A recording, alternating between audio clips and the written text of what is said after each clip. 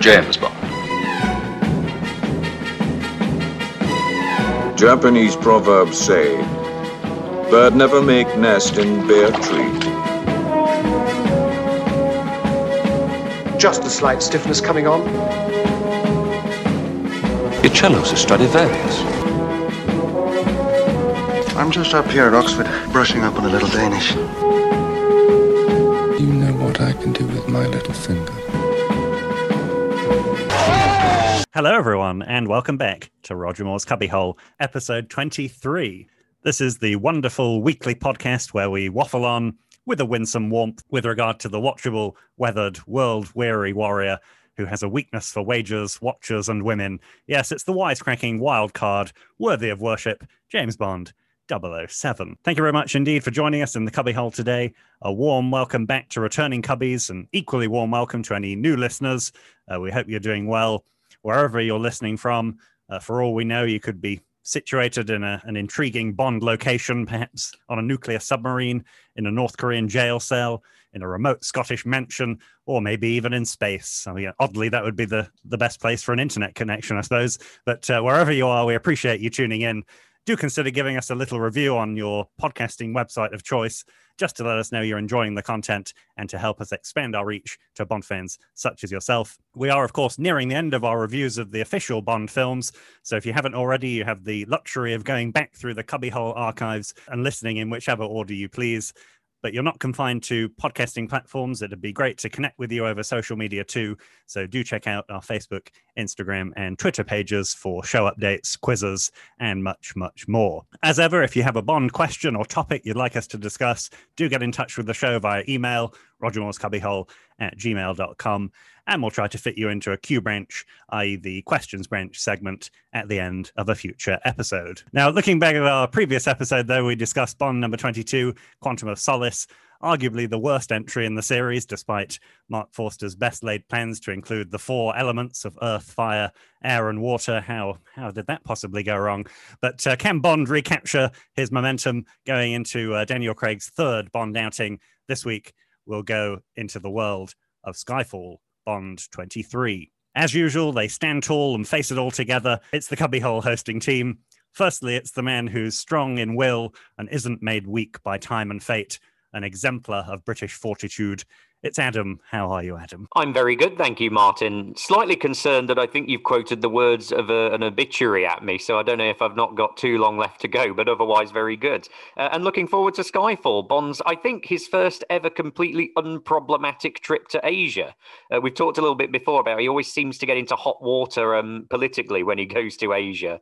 And even Tomorrow Never Dies, which was okay for most of the film, we then get Jonathan Pryce doing that very strange takeoff of what karate looks like. So yeah, I'm very good and looking forward to this podcast. Okay, very nice. And secondly, it's the man who's barely held together by his pills and his drink, and don't forget his pathetic love of country. I guess fittingly for this episode, that country would be Scotland. How are you, Phil? Yes, I'm very well, thank you, Martin. Thank you for the warm welcome. Huge thanks to everyone for their shout outs on our social media channels. John from Behind the Stunts, who has often contributed to our kind of stunt information, wanted to let us know there is quite an important bit of trivia to this film. We've kind of extolled the virtues of stuntman David Connolly, in previous episodes. You may not know, though, that Skyfall is actually his final Bond appearance as a stuntman. So it actually started 17 years previously in GoldenEye. And this is to be David Connolly's final appearance as a Bond stuntman. So if you are listening to the show, do raise a toast to Stuntman Dave. And if you are watching Skyfall, do keep an eye out for him. Yeah, worth mentioning, we couldn't actually spot Stuntman Dave at all in this one, despite Phil's previously incredibly eagle-eyed knack of finding him and his Christoph Waltz likenesses in any Bond film. So if Stuntman Dave, or indeed anyone does spot Stuntman Dave in Skyfall, please do let us know exactly where that is. I was going to say that it's a bit suspicious that Stuntman David Connolly, finishes with Skyfall. So he's not actually in the film with Christoph Waltz. It's a bit suspicious to me. Are they the same person? You can continue your theory if you wish, Phil. Yeah, that's true. Have you ever seen Christoph Waltz and Stuntman Dave in the same room at the same time? we'll have to keep an eye out on Spectre in the next week to see if they're actually one and the same. Okay, so on with today's episode. It's Skyfall, so it's over to Adam and Alan. What do they have for us in the synopsis? Thank you very much. So Skyfall, the 23rd James Bond film, released to coincide with the 50th anniversary of the release of Dr. No back in 1962. It's the first of 2 consecutive films to be directed by Sir Sam Mendes. It's Daniel Craig's 3rd outing as James Bond, and a whole wave of new, pretty much blue-chip, top-draw talent has come along for the ride. Roger Deakins on cinematography, Thomas Newman composing the score, and the celebrated writer John Logan joins Neil Purvis and Robert Wade on the script. So Skyfall was released in October 2012. That's a full 24 years after Pierce Brosnan's breakout film performance in the action classic Taffin. Then maybe you shouldn't be living here! Skyfall was made on a budget of $200 million and it went on to gross $1.109 billion. And this is humongous. Adjusted, it breaks the record, which has stood since Thunderball in 1965. And it's also the first Bond film since Thunderball to win an Oscar, Adele claiming the award for Best Original Song for the title track. So, to find out why it made all that money, let's hand over to Alan. Where's the bloody gun barrel? Bond and Moneypenny action hero rip up Istanbul chasing a very ill-advised hard drive of undercover spies' names. But Moneypenny action hero shoots Bond, who surely dies from an insanely high fall. Cue the Adele, as the sky falls. M stares out at rainy London looking moody before Lord Voldemort tells her she's getting sacked, while Bond, who's inexplicably alive and enjoying a Heineken and scorpion-fueled gap year, breaks into M's pad again to return to work, where he makes a total muggins of his assessment tests and stares at some artwork with Paddington Q. What were you expecting, an exploding pen? In Shanghai, Bond off's darkly handsome assassin Patrice in front of a techno jellyfish, gets a Sweeney Todd experience from Moneypenny action hero, fights a Komodo dragon in Macau, and creepily infiltrates leggy triad hooker Severin in the shower. She takes him to meet flirty, rat-obsessed Spanish overdresser Raul Silva. They don't eat coconut anymore. Now they only eat rat. Who wastes some priceless whiskey before Bond captures him. Back in London, M and Silver stage an Amdram remake of Silence of the Lambs before she goes off to spout Tennyson at Parliament. But Silver escapes, and Bond and M barely escape after chasing Silver across a not that busy for rush hour London Underground. They drive off in the Aston, and Bond threatens to red button M. Oh, go on then, eject me, see if I care. They head up to Bond's decrepit Scottish family seat Skyfall, where they dig up His Royal Highness Albert Finney. Welcome to Scotland. And Macaulay Culkin the shit out of the place. Bond gets so mad when his Aston explodes that he blows up bloody everything, and finally knifes Silver in the chapel. But Her Majesty Dame Judi Dench doesn't make it, Bond cries, and Finney takes his hat off. M bequeaths Bond her favourite Churchill nodding dog figurine, Moneypenny action hero takes a desk job, and the new M's Lord Bloody Voldemort. The end.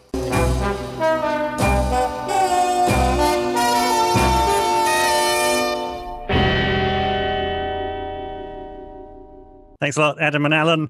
So Skyfall, I guess that's where we start. Are we 1,000 miles and poles apart in our opinions? I suspect not for this one. For me, this film is a great return to form after the disappointment of Quantum of Solace. I think we're in safe hands with Sam Mendes. Apparently his favourite Bond film was From Russia with Love, so you know he's got good taste and obviously a very good director. I'd say this one, for me, it feels very cinematic. I think the cinematography by Roger Deakins is probably one of my favourite aspects of the film.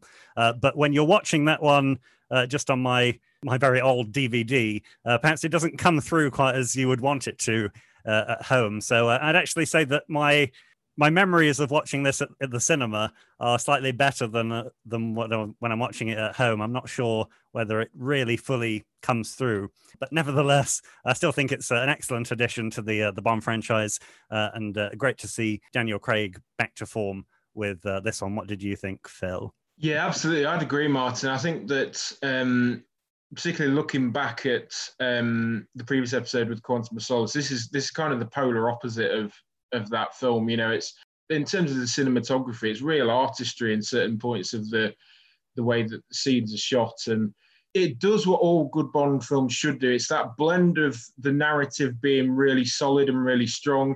It's the blend of really great action scenes that use real threat and violence within them that are balanced with, moments of great tenderness. And I just think that this, again, we've spoken kind of before in previous episodes, the fact that when a Bond film has kind of gone off the rails a bit, there's always needed to be a film that's kind of put it back into line, and that's kind of put it back on course. And I think Skyfall does that superbly. It's very interesting because you're right. It is a soft reboot was very much needed after Quantum of Solace. But look at Solace in context as well. That comes out in 2008. And also in that year, The Dark Knight and Iron Man both come out. And this really is the year where the current franchise culture of mainstream cinema, the big tentpole releases, which are incredibly identikit, released very, very frequently. And Bond acknowledges that it can't keep up with that, and it goes in completely the opposite direction and decides, okay, we're going to make people wait for each film, and we're going to auteur each one. We're going to get really stylish, intellectual, interesting directors to come in and helm them. And so what you get in Skyfall, for me, is something that kind of takes what was really radical about the previous two films, but marries it back to something that resembles a much more traditional Bond adventure.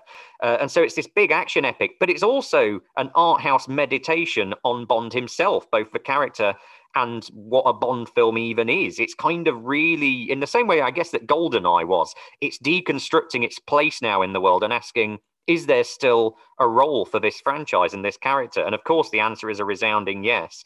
But it does that in a film which is so elegant and sophisticated. It's a film that in various places, like with On Her Majesty's, just gives me shivers from just how well it's been staged and just how affecting certain moments are. One thing for me in this film is the fact of the use of colours. I think it's really important the way that there's this blend of, the different filters that are used in the actual filming of it. So, you get those vibrant blues when it's the fight sequence in Shanghai, when Bond is fighting Patrice in the skyscraper.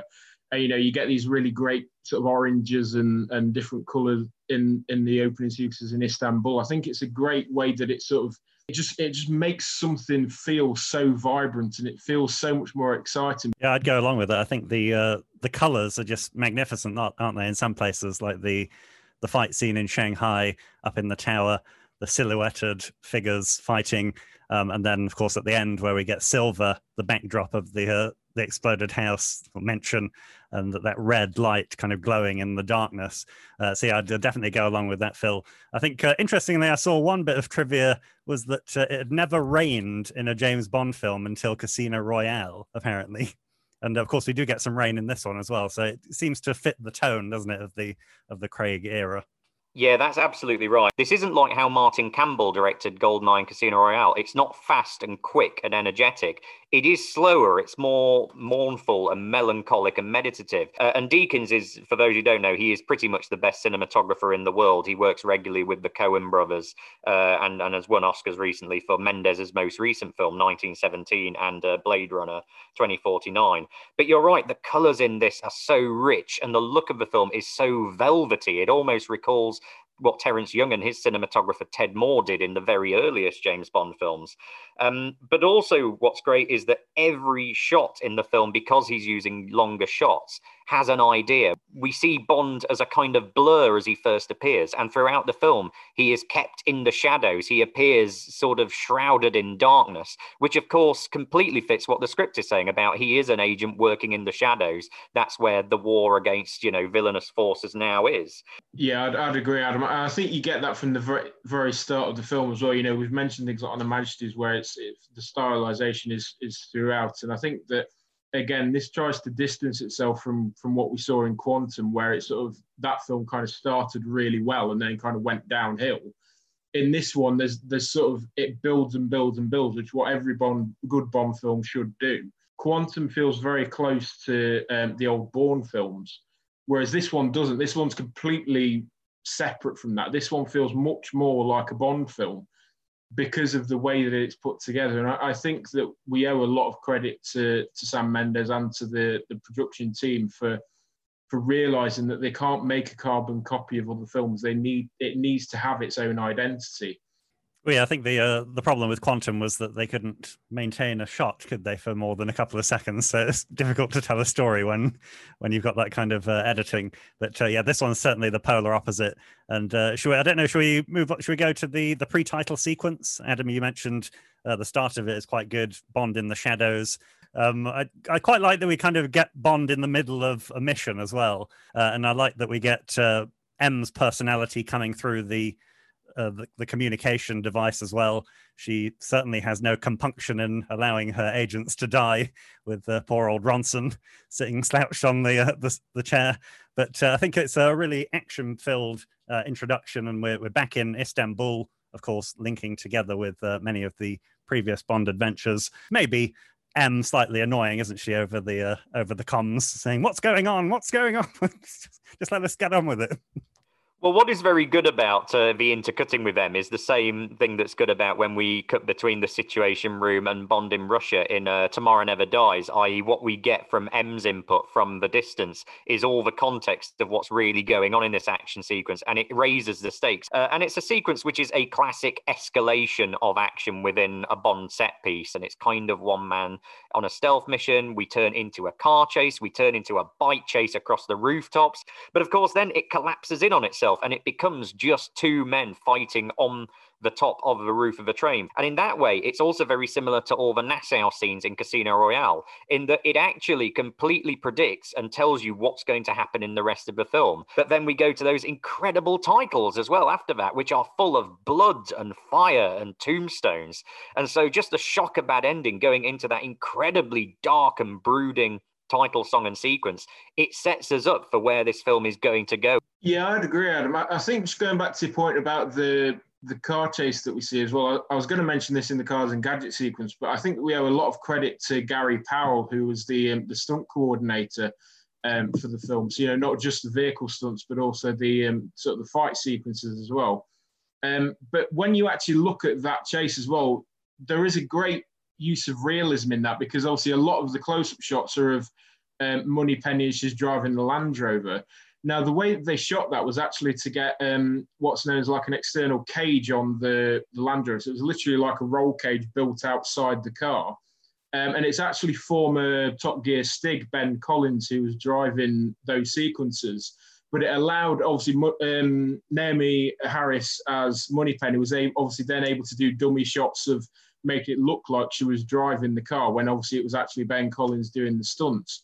So it's that it adds to that realism. There's that great sense that you feel that obviously Moneypenny is actually driving the car, and that there's real jeopardy there, obviously, when she's on the wrong side of the road and having to swerve around vehicles. Yeah, I think I was really impressed with the bike stunt, because that is such an unrealistic stunt, isn't it? Flying the bike into the bridge, and he kind of uses that momentum to get onto the top of the train. But it feels realistic, doesn't it? It feels like a brutal scene when he's just clinging on by his fingertips. Then that's nicely mixed together with the more Brosnan style era of him jumping onto the carriage and adjusting his cuffs when he changes cars. So yeah, I think the lovely little mixture there of different Bond moments. We established that this is a different Bond to the one we've seen in Casino Royale and Quantum of Solace. And Craig looks a lot older than he does in Quantum, even though it's only, in real terms, 4 years since. But this is an opening sequence that gets that he is now completely professional. He is James Bond 007, and probably has been for some time. And I think Craig's performance in this film really reflects that. He edges much closer to what Timothy Dalton was doing in this film, embracing that sense of world weariness, of being kind of closer to the end of his career than the beginning, which of course helps the film to go on and sort of ask the question of what place there is now for Bond in this new world. Yeah, no, it's what do you reckon to the chronology? Do you think it is better to view Casino Royale as the start of Bond, and then all of the other adventures before that come afterwards, and then we get Skyfall? Because it seems like Craig has gone from the beginning of his career to the end in only 3 movies. I think I heard another Bond reviewer say it's a bit like having Live and Let Die, and then suddenly you cut very swiftly to A View to a Kill. Yeah, it is true, but I sort of don't mind that because it very, very deliberately cuts ties completely with the first two films, and it moves us on entirely from what that situation was and where Bond was there. And actually, ironically, this film allows him to play out the arc that they were sort of going for in Quantum of Solace much more effectively, i.e., after that opening sequence, he returns and he is a shell of himself. He's an absolute physical wreck. I mean, various people call him that. I think this is probably the first film for a long time where kind of Bond is almost always on the back foot in a sense. M and Mallory both know that Bond is probably not fit for purpose, but they're probably of the opinion that he'll get killed in action anyway. In the real world, he probably wouldn't be able to compete with Silver or any of his henchmen because he's physically unfit. They say he's got substance addictions. This is one of the films where it's kind of revealing a lot of his flaws and a lot of his a lot of his demons as well. So I think it goes a lot more into the character of Bond, I think.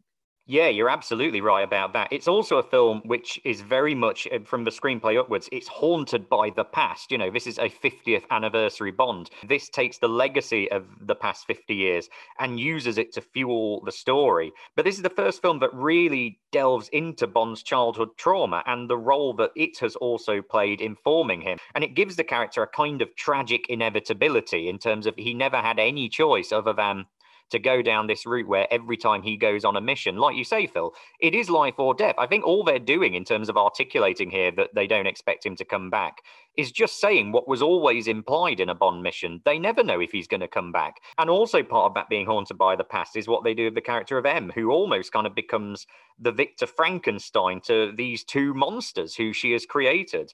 I mean, in a sense, she has played just as damaging a role in forming Bond as he is now and the wreck that he is that Vesper Lynd did in Casino Royale. And this is a film that explores that and makes Bond question her and what she has done to him. In order to analyze Bond's psychology, we get that word association game. That sounds a bit like one of our quizzes, doesn't it? Bond seemed to hold that in as much contempt as we do for Phil's car engine quiz. Yeah, I think that is one of the great sequences as well. The moment where obviously the psychologist says Skyfall, and obviously Bond reacts to that quite aggressively with the sort of he just says done and then just walks away. It's that building of the you don't really know where that scene's going at first because it's just you think well it's just another psychoanalysis of Bond's. We don't know what Skyfall is until we get to the very end of the film and we get there. So it's this sort of brooding mystery throughout the whole thing. And then, of course, we realise it's the childhood home, but also where Bond learned of his parents' death. And there's that great scene between Judi Dench and Albert Finney as Kincaid, where she learns the truth of what that moment was and how Bond responded to it, i.e. literally went underground, went into darkness for days. And it brings a great honesty into that relationship between M and Bond, which is so well drawn between Dench and Craig in these films, in that she sort of knows a little bit about his backstory. They discuss his orphanage when they first get to Scotland, and he says, you know the whole story. But actually, she doesn't know the whole story, and it's a journey of discovery for her to learn the real truth behind this person who she values as this great agent, but hasn't perhaps ever really thought before of how she's affected him and what she was really dealing with and the human factor in spy terms of what people go through. Yeah, and I feel it works so well having the enemy, the main enemy in this film being a former MI6 agent. We attacked Mark Forster in Quantum of Solace for including Judi Dench's M a bit too much in the storyline for no reason. Here, she does get a lot of screen time. Apparently, she does get more screen time than Desmond Llewellyn got in his 17 Bond movies in Skyfall, so that she is integral to the plot here. But it works so well because you've got Silver as the rogue agent, and she would be thinking about the psychological impact that she's had on Bond, considering Silver has gone so bad. So I think it works brilliantly for me. Yeah, I'd agree. But I also think that everybody, I actually put this in my notes, I think that everybody is just on top form in this film as well. Yeah, nobody puts in a duff performance. Nobody's kind of letting up. And it's that intensity of the acting and, the brilliance of everyone's individual performances playing off each other as well that makes it so brilliant, I think. I think we have to give a great amount of credit to the whole cast for the way that they put this together. Naomi Harris is brilliant as the new Moneypenny. Obviously Daniel Craig reprising the role of Bond is brilliant as well. He takes the action sequences up to the next level, I think. And it's just everybody is so committed to that role, and it's just fantastic in my opinion. I mean, where this is much better in terms of how it uses M than Forster is that M is very much the leading lady in this one. She is the lead female character. She is the Bond woman here. And Dench this is her finest performance as M. It is just a winning blend of sadness, but fortitude, and also fear that she's desperately trying to manage, those scenes where she stands up to Javier Bardem. You can see she's terrified. I mean, particularly in the chapel at the end and when she's interrogating him. But what's also very interesting is that both M and Bond in this become sort of emblematic and symbols of Britain as a Western moral crusader. And it's present in just how prevalent in the film the imagery of the British flag is. They both have scenes where they are deliberately flamed with the British flag everywhere. M when it's draped over the coffins of the men she's lost and she vows that she'll avenge them. And Bond at the very end when he's sort of looking over the London skyline and there are flags of the Union Jack sort of everywhere. And so they're both being equated in that way. And that is the point of her quoting the Tennyson poem at the Inquiry, which is from Ulysses. It's a poem that is set after Ulysses in classical mythology has had his 10-year odyssey from the Trojan War back home. And it's the idea that he is now old and weathered and he's lost a few steps, but he is still proud and he is still strong and he is still a hero. We are not now that strength which in old days moved earth and heaven. That which we are, one equal temper of heroic hearts, made weak by time and fate, but strong in will, to strive, to seek, to find, and not to yield. There's a lot more focus on kind of the not necessarily lower MI6 characters, but obviously we get a lot more interaction with characters such as Tanner in this film, and obviously we get the new quartermaster with Ben Whishaw playing the new Q. So it's quite interesting that they've taken this direction with adding these different characters in, and obviously giving them more screen time as well. Particularly, I think I like the way they've introduced Mallory as the new M. We don't just get a hard cut to Ralph Fiennes as M in the next film. He's gently eased into the role, but I think Ralph Fiennes an excellent replacement. And in terms of Moneypenny, I think is brilliantly handled as well. Again, instead of just having her in a random scene in the MI6 office, she's introduced as the fellow junior agent who touches her earpiece, the same as another junior agent that Bond worked with in a previous adventure. So I think it's really good that we get that introduction to her as potentially an equal to Bond. I can't remember when I first watched this film. I don't think I knew that it was Moneypenny. So I don't think I knew about it, and I think it was quite a nice reveal at the end where we get that exact replica of M's office from Dr. No. So I think really great. Again, another brilliant part of the film is how they reintroduce these characters to the franchise. We haven't seen Moneypenny and Q for a couple of films, and now we're bringing them back. But not just that, we're giving them a backstory. We are showing them as they are formed as those characters to give real weight and three-dimensionality to their relationships with Bond. So obviously with Moneypenny, we see her backstory as an agent, but we also have that great scene, and it's the sexiest scene in the film, and it's all done through physicality when she's giving him the shave with the razor blade. It asks that question of did they or didn't they? And so it very deliberately sets up that kind of chemistry and that banter that obviously Bond and Moneypenny will have going forward. And it's the same with Mallory, who again only becomes M in the last scene, but he has a great development from what we think of at first as quite a slimy politician. We don't know if he's just going to be another Frederick Grey telling MI6 to stop going after the people who, like, he knows from his club or anything. But actually, because of him taking a bullet and going into that action scene in the inquest, he is given a heroic resolve. And of course, he comes to understand Bond just as we come to understand Mallory, the character. And when he sort of is helping Tanner and Q send Silver up to Scotland, he's now completely bought into the necessity of MI6 in a way that he hadn't before. And actually, there's something about Tanner is a very minor kind of non-character, isn't he, in this Bond film, and also in the previous ones as well. He's kind of just Mr. Exposition. But there's something, I don't know, there's something a bit charming about the way that Rory Kinnear plays him. Maybe I just I see myself in Rory Kinnear's performance. If I was in a Bond film, that's who I would be, that boring character. And I did also quite like that after the inquiry, they managed to escape from Silver, and he's kind of left behind when Bond goes off. That reminiscent of The Men with the Golden Gun, when Bond is left behind by Lieutenant Hip. So I want to see an extra scene where Tanner is on a boat on the Thames and just bumps into Clifton James as Sheriff J.W.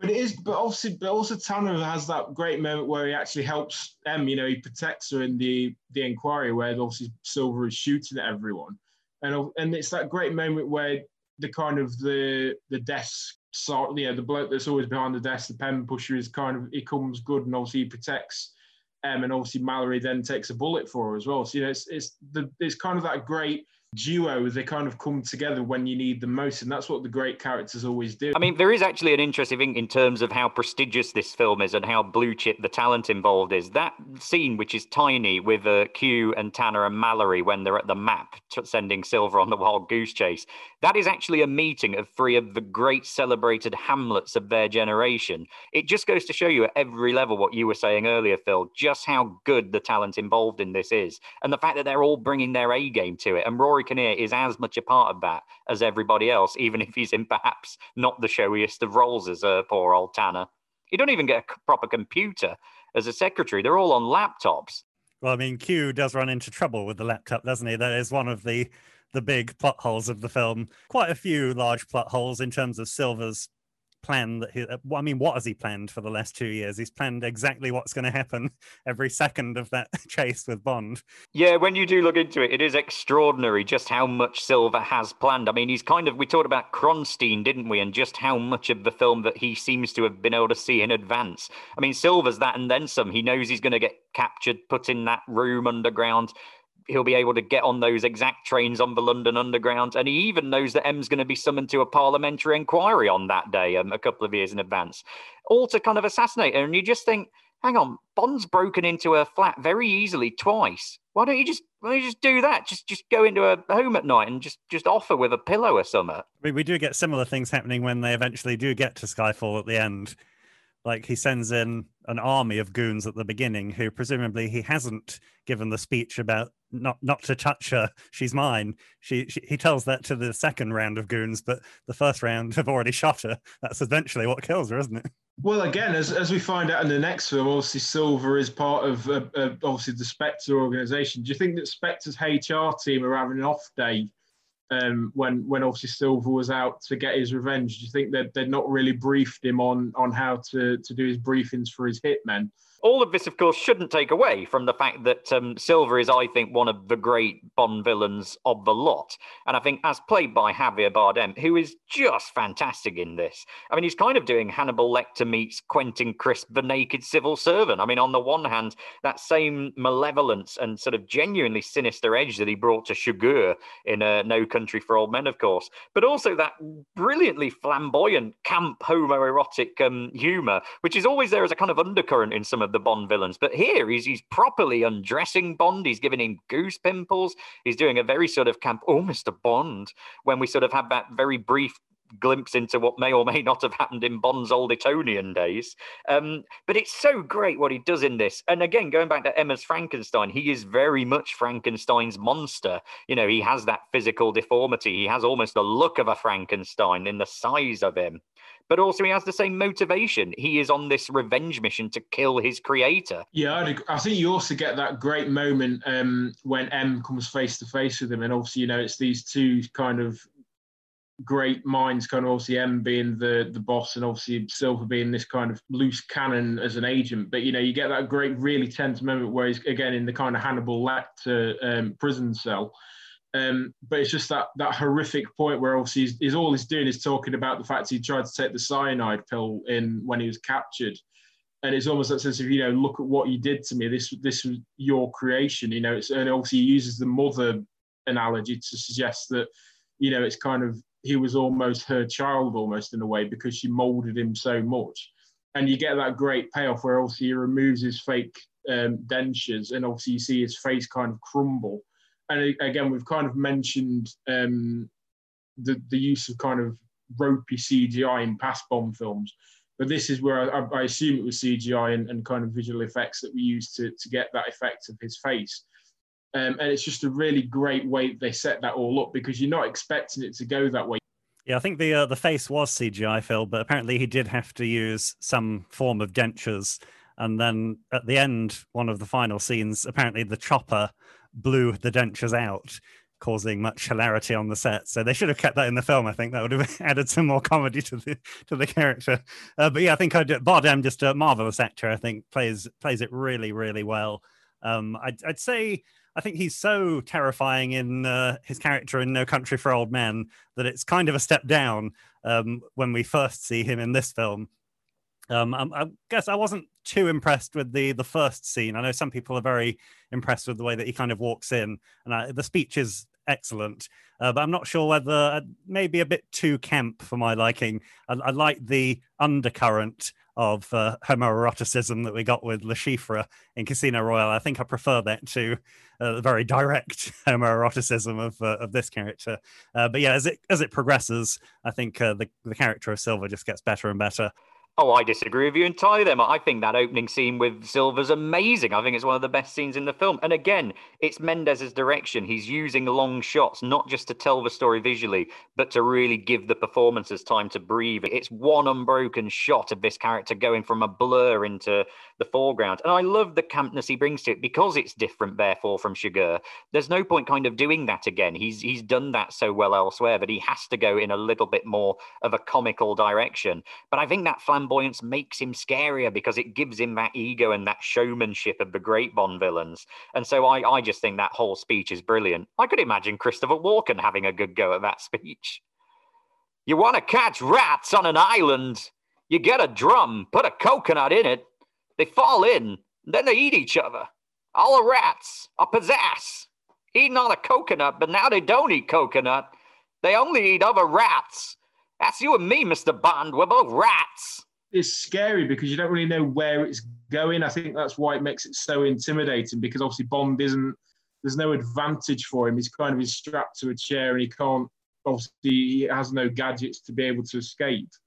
And obviously Silver can do whatever he likes. You know, that's probably the most horrendous torture, is the psychological sense that, you know, Silver isn't intending to use any violence against him. It's all the psychological stuff. And that's where Javier Bardem uses that so well. He's sort of, so ruthless in that character portrayal. Oh, we also have I was going to say, we've got a nice anagram as well for you, Adam. Think on your sins. Apparently is an anagram of your son isn't in HK, Hong Kong being the background of these characters. So some people have alluded that perhaps, or some people have suggested perhaps the character is M's son, although I'm not sure. Judi Dench doesn't play it in that way, I don't think. But it kind of fits with the character that she's a motherly figure to these agents. Yeah, I think it certainly fits in that they're both very much probably orphans. I think you read that into both of them, the fact that they're very similar and both her creations. And from that point of view, certainly adopted sons, I would think. I think also a character that we haven't talked about yet is Severin. And I give Berenice Marlowe a lot of credit for her performance, because also what makes Silver very frightening in this film is her reaction to him, and just watching her as someone who's going to lead Bond to him react as she thinks of him and thinks of the consequences of betraying him and bringing Bond to him, just from the sheer amount of terror that is just running and just about to boil over the surface of that character.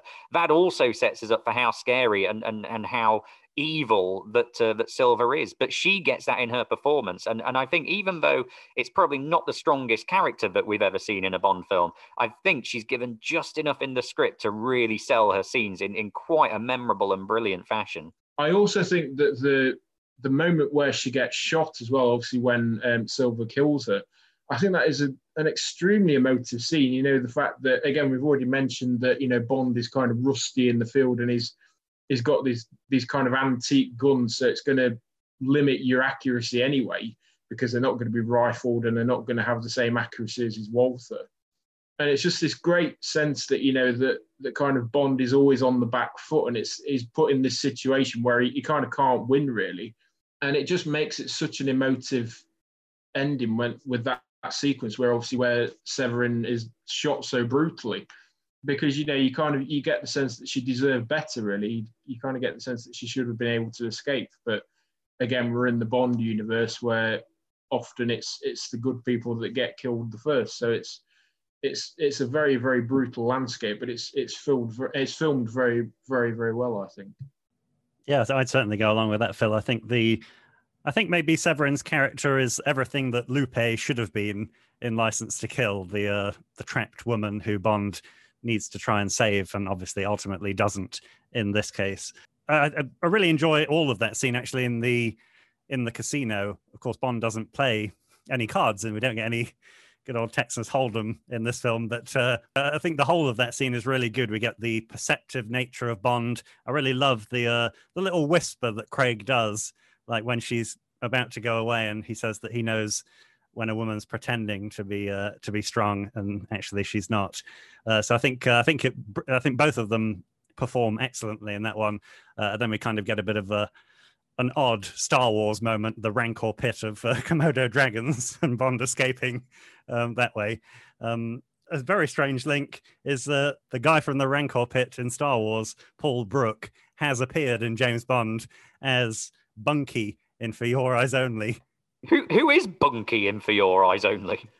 I think he's playing a card game against Bond, and like a woman comes behind him and says, you should bet a bit more.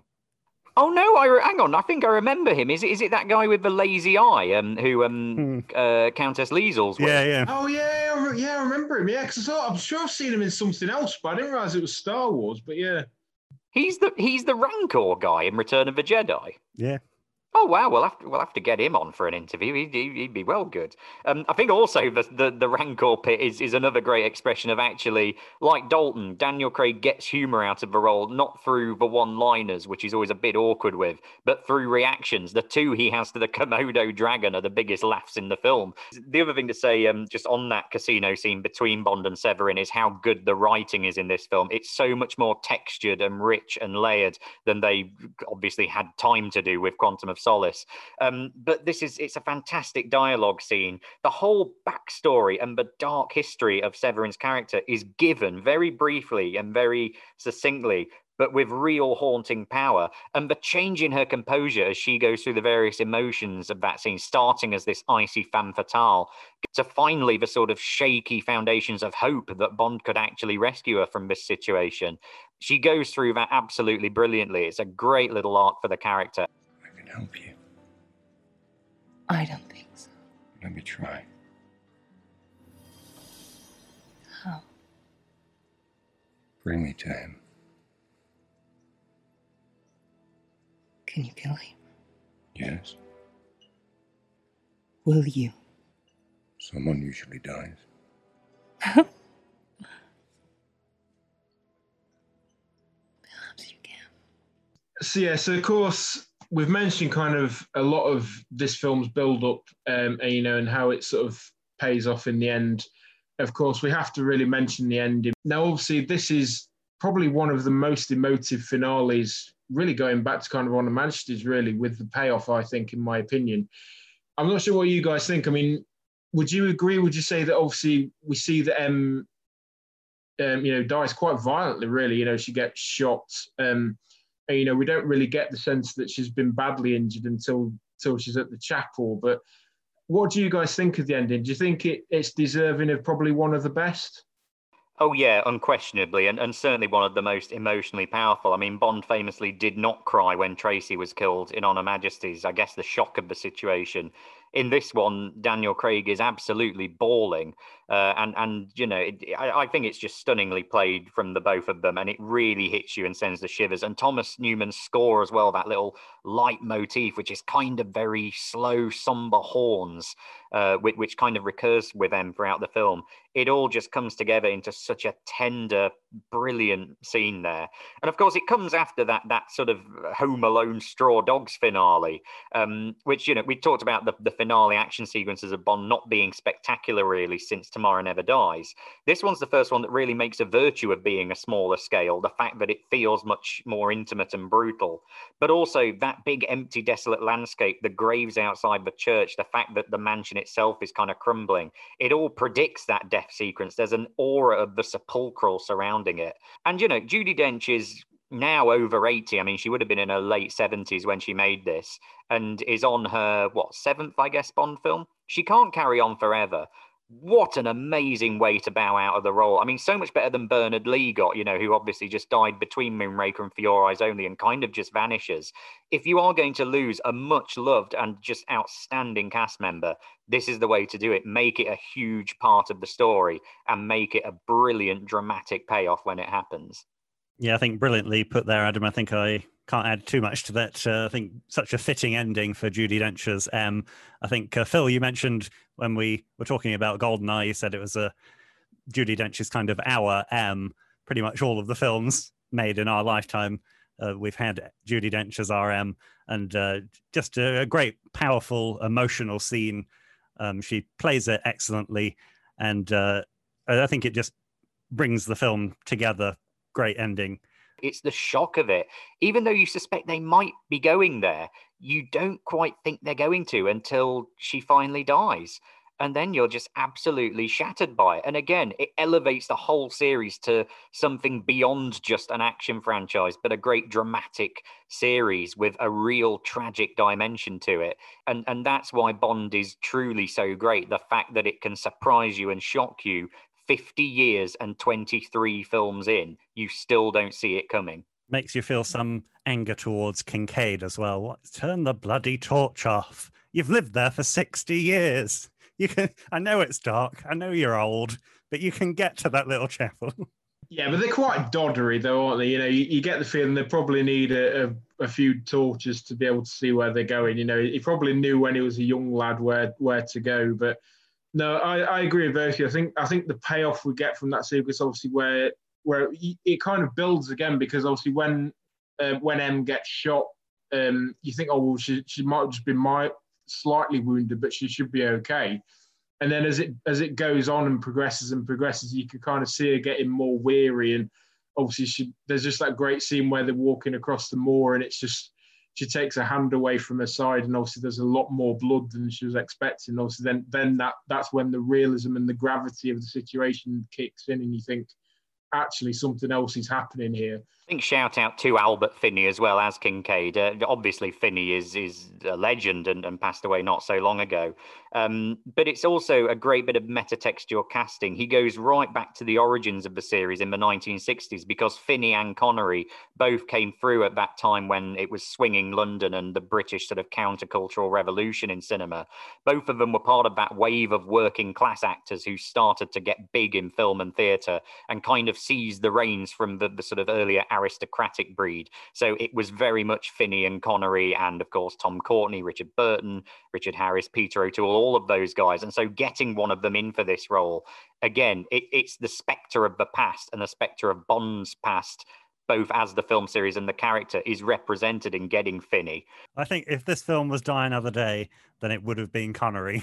The 40th anniversary just threw in as many callbacks as it could, couldn't it? Without any regard for continuity or care for the series. But I'm glad that as much as I would have loved to have seen Connery in the film, I'm glad. I think it was Mendes eventually that said maybe it would have been a step too far. And I think he's probably right.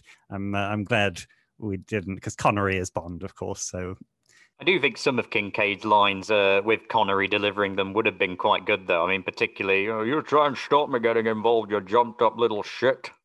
And when he's showing him all the weapons, sometimes the old ways are the best. He pulls a knife, you pull a gun.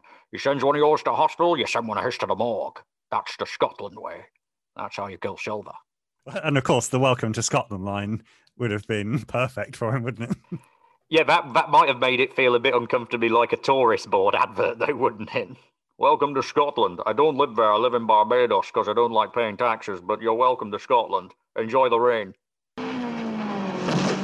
Can you swim?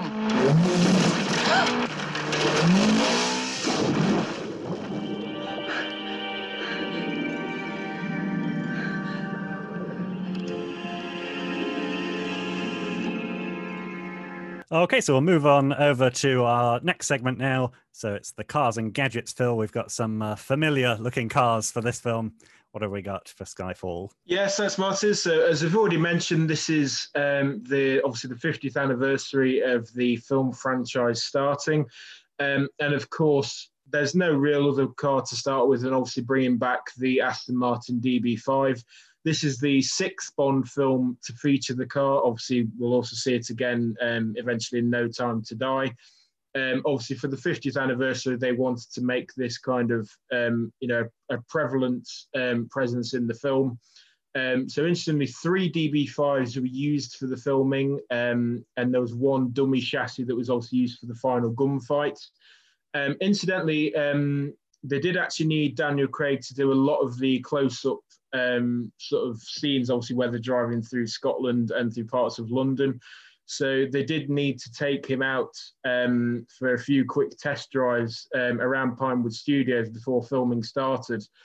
Incidentally, Gary Powell, the stunt coordinator, said this was probably one of the most nerve-wracking times of his life, simply because of the fact that the insurance company was so reluctant for Craig to actually drive a car that was worth probably in the region of about $3 or $4 million. So it's not cheap cars at all.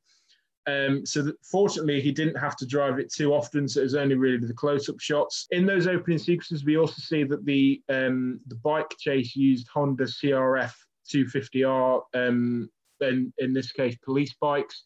These are actually motocross bikes that were heavily converted to look more like kind of sports tourers that you would see kind of police officers using. But obviously to do the kind of demanding rooftop chase that we see where obviously Bond flies through open windows and different sequences, they had to use motocross bikes simply because of the fact that the suspension is designed for obviously more off-road use, and it was easier for them to do some of those sequences where they're sort of riding upstairs and riding across rooftops. So this is obviously the opening scene between Patrice and Bond. The other kind of key car that gets used in the film is the Jaguar XJ, the long wheelbase version. Now, this is prevalent because it's kind of, at this time in history, this is kind of one of the go-to cars for kind of world leaders. So it's understandable that M probably would have access to an armoured Jaguar XJ.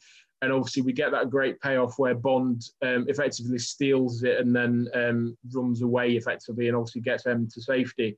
Again, with the gadgets, we're going very much back to basics. So we get that great interaction between Q and Bond at the National Gallery where he basically gives him the Walther PPK-S.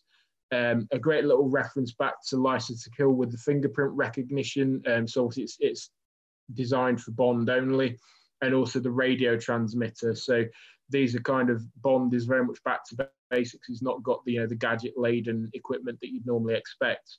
Phil, I just wanted to ask, what do you think of Ben Whishaw as Q? For me, he's like a grey antithesis to what Desmond Llewellyn and John Cleese did. But he's also similarly comic relief in that he is this sort of quite arrogant, Anaraki gadgets whiz, despite the fact that he probably shouldn't be one. I mean, Desmond Llewellyn was so kind of bumbling that you're almost a bit like, I can't believe this guy's in charge of this high-tech technology. And similarly with Whishaw, he's kind of a bit geeky and he's a bit afraid of flying, and yet he's in charge of all these things. So it's kind of a similar but different thing they're doing. And I just wondered what you made of him. Yeah, I quite like Ben Whishaw's portrayal of Q in this film. Again, as you say, you get this kind of more geeky style to him, but I think that's more reflective of what a modern Q would be.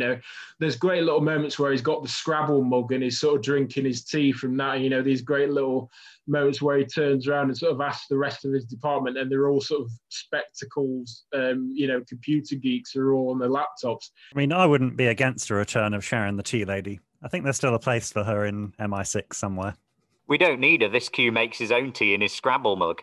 I like that he's as open to internal, inquiries in Q branch as Desmond Llewellyn was by plugging a terrorist's laptop into the mainframe of MI6. I mean, that's as bad as anything Desmond got up to.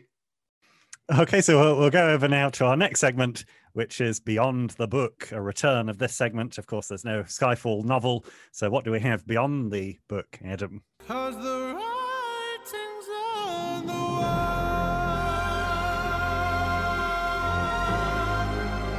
Thanks very much. So we are looking this week at television adaptations of Bond beyond the book, because 2012 saw the release of 2 original Bond productions. One was Skyfall and the other was Happy and Glorious. Directed by Danny Boyle, still the only bit of Bond he's directed, this starred Daniel Craig and the Queen parachuting into the London Olympics ceremony in Union Jack parachutes. I'm sure we all remember this. Apparently the Queen only agreed to be in it in exchange for a speaking part, and so probably wrote that line, "Good evening, Mr. Bond," herself.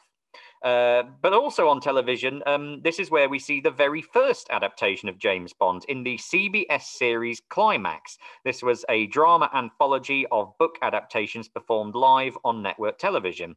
And its 3rd episode was a 60-minute adaptation of Casino Royale. $1,000 was paid to Ian Fleming for the rights, and it aired on the 21st of October 1954. And starring as the very first James Bond, Barry Nelson as the American Jimmy Bond, nicknamed Card Sense. Other cast members included Peter Lorre, the great character actor from Casablanca, as Le Chiffre. And in this, Clarence Leiter is in fact British, so they switched the nationalities of both of those characters. There was no Rennie Mathis in this. Vesper was in fact renamed to Valerie Mathis. And helpfully before the show, a presenter gives a Baccarat lesson to explain the rules of the actual card game to viewers who might not have known back in the 50s. The other TV series for Bond, though, is, of course, James Bond Jr. We get to it at last. So this was inspired by a 1967 spin-off novel called The Adventures of James Bond Jr. 003 and a half. Harry Saltzman first mooted the idea of a TV series of Bond in the 60s, but as it turned out, we would have to wait until September 1991 for this single series of 65 animated episodes. Corey Burton voiced the nephew of James Bond Jr., even though Bond's an orphan and an only child, so it's not really very canon. He adopted the new catchphrase Bond, James Bond Jr., and it was all set at the Warfield Academy Prep School, where Bond goes up against Scum, who are sort of Spectre Light. It stands for Saboteurs and Criminals United in Mayhem, and whose Blofeld-type leader is Scumlord. Other actual villains which feature are ones that would go on to feature in the film. So in this TV series, Jaws is actually partnered with Nick Nack. Obviously, get the tallest and the shortest together. A young Dr. No and Goldfinger and Oddjob appear, as does Goldiefinger, the spoiled daughter of Goldfinger. They also created original villains, including mad scientist Dr. Derange and his assistant Skullcap, and Barbella, a hot-tempered female bodybuilder. Not sure how that would have gone across in a kids' animated TV series. Bond is partnered by IQ, who is the grandson of Q, and Gordo Leiter, the son of Felix Leiter. So there it is. That is the potted history of James Bond on television, where he was adapted for the first time, but not very much since. But it does feel a bit like a Scooby-Doo and Scrappy-Doo situation, doesn't it, with Bond and his nephew? I think going back to the Queen's appearance, apparently the Queen she wanted to be writing something at the beginning of that 2012 Olympics scene. So the original script had her just sitting, doing nothing, and she wanted to be writing something. I'd have respected Her Madge a bit more if she'd have done Johnny English. Maybe that's what we should do. We should have the Queen and Prince Philip in a Johnny English film. That'd be great, that would. What, where they have to stop Prince Andrew going to a Pizza Express? So we'll move on now to my segment, which is Now I Know You. Now I know you. Oh, no. You're that secret agent. That English secret agent from England. This is the segment where I look through the callbacks to previous Bond films. This, as we've mentioned, is the 50th anniversary Bond. Thankfully, we didn't get some of the ridiculous callbacks that we saw for the 40th anniversary tribute of Die Another Day. But I'll go through we've mentioned quite a few of them already in the episode, but I'll just pick out a couple of ones that I've noted down. So some people have pointed out the strong similarity between this film and The World Is Not Enough. The obvious one being the explosion at MI6 headquarters and the subsequent relocation, but also other key areas of the plot are fairly similar as well. We've got a villain on a revenge mission against M specifically, and the villain uses Bond to get to M, and also in other areas like the Bond's car being destroyed by a helicopter and the use of the Istanbul setting. Also, this film continues the long tradition of the Bond villain residing on an island lair. This is the seventh villain of the official franchise, where we've got a villain on an island.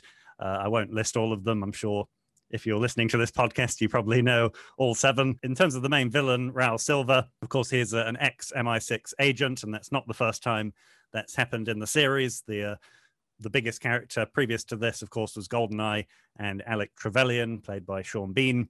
But we have also had other rogue agents in Die Another Day, Casino Royale, and Quantum of Solace. So fairly the recent Bonds have made use of this rogue agent idea. Also, it's the second villain to die from a knife to the back, the first being Aristotle Christatus in For Your Eyes Only. And also, this is the first movie, interestingly, to have 2 separate train sequences.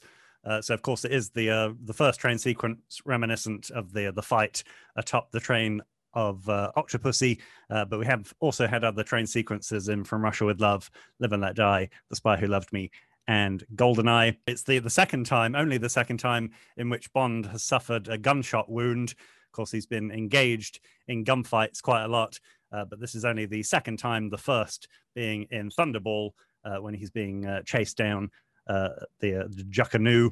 I always think it would be interesting if the sailors at the dockyard of You Only Live Twice had some guns. He'd certainly be a goner. Would need that very unrealistic chase. This is also the third consecutive Bond movie in which he ends up alone at the end of the film. So quite a departure from those early Bond films where he's always getting it on, necking with a lady. So the Craig Bond certainly is a very cuts a lone figure at the end of the films. And we also have Raul Silva does have the alcohol that he uses to pour the shot glass that's on top of Severine's head. The alcohol there has a label 1962, referring to the 50th anniversary, of course, Dr. No being released in 62. And finally, in the Macau casino scene, if you are very eagle-eyed, you'll notice that a guy playing billiards in the background is none other than the actor Tom So, who played Fukatu, rather problematically named Fukatu, in Casino Royale. So those are some of the ones that I picked out for the callbacks.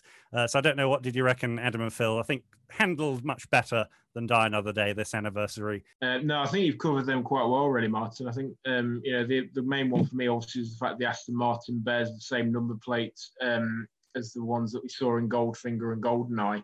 So again, you've got that return to the previous films as well.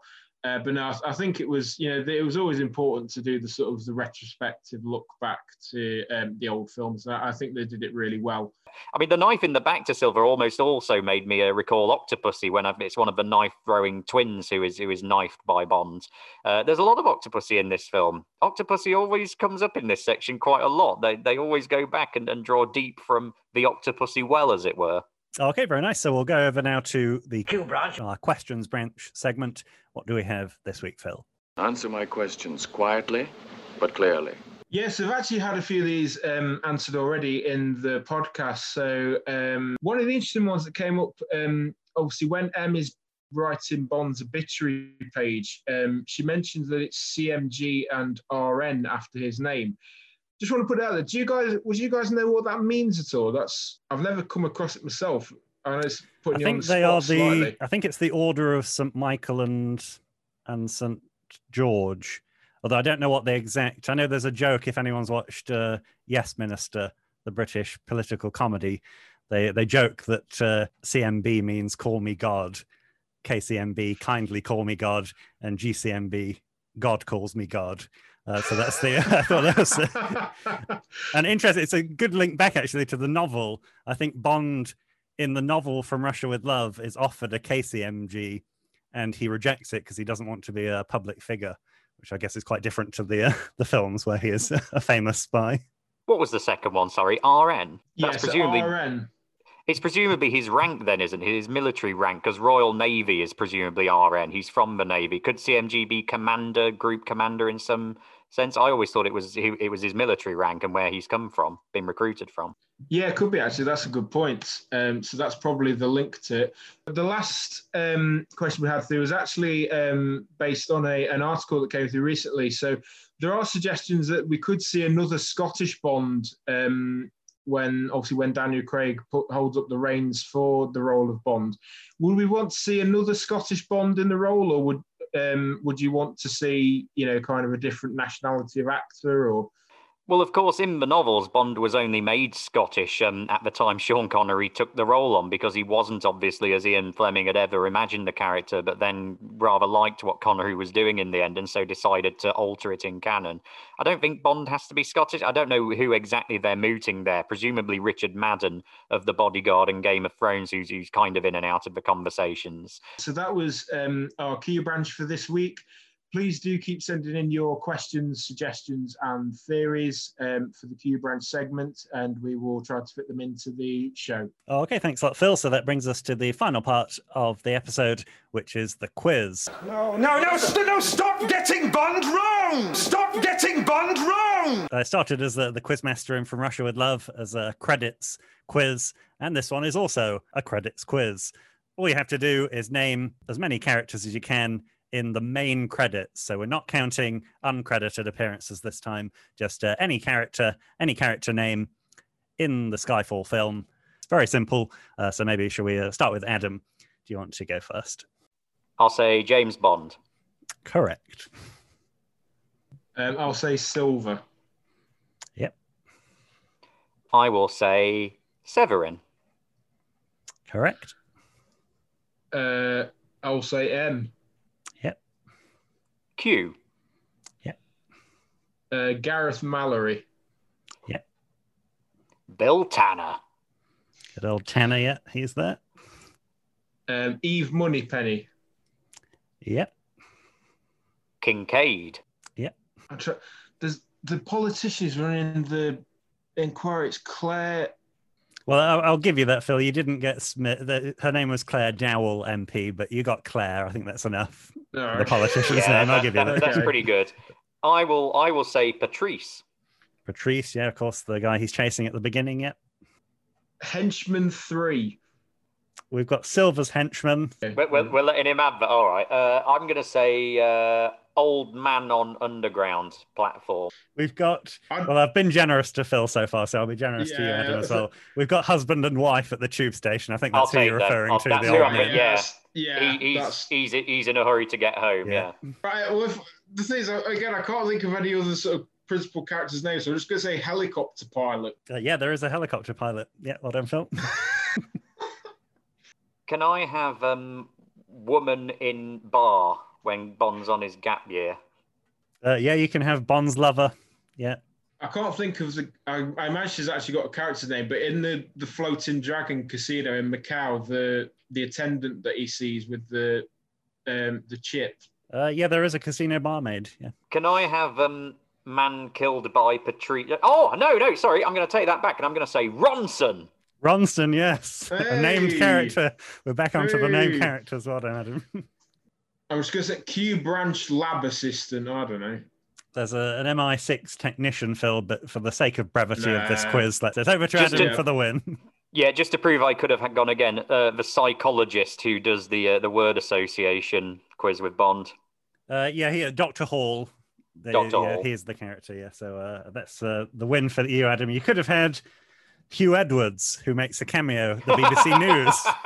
He was the final named character that we didn't get. So, Adam, it's over to you now for what song was going to play us out.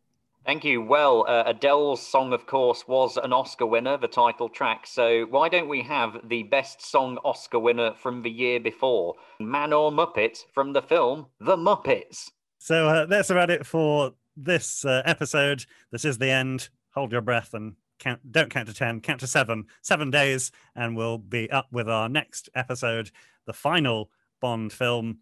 Well, at the time of recording, the final official James Bond adventure. We're going to look at Spectre in our next episode. So in the meantime, do check out our social media pages on Facebook, Instagram, and Twitter. But that's it for today. Thanks, everyone, for joining. I was Martin. I was Adam. And I was Phil. I reflect on my reflection, and I ask myself the question, what's the right direction to go? I don't know. Am Am I a man or am I a Muppet? Am I a Muppet? If I'm a Muppet, then I'm a very manly Muppet. Very manly Muppet. Am I a Muppet?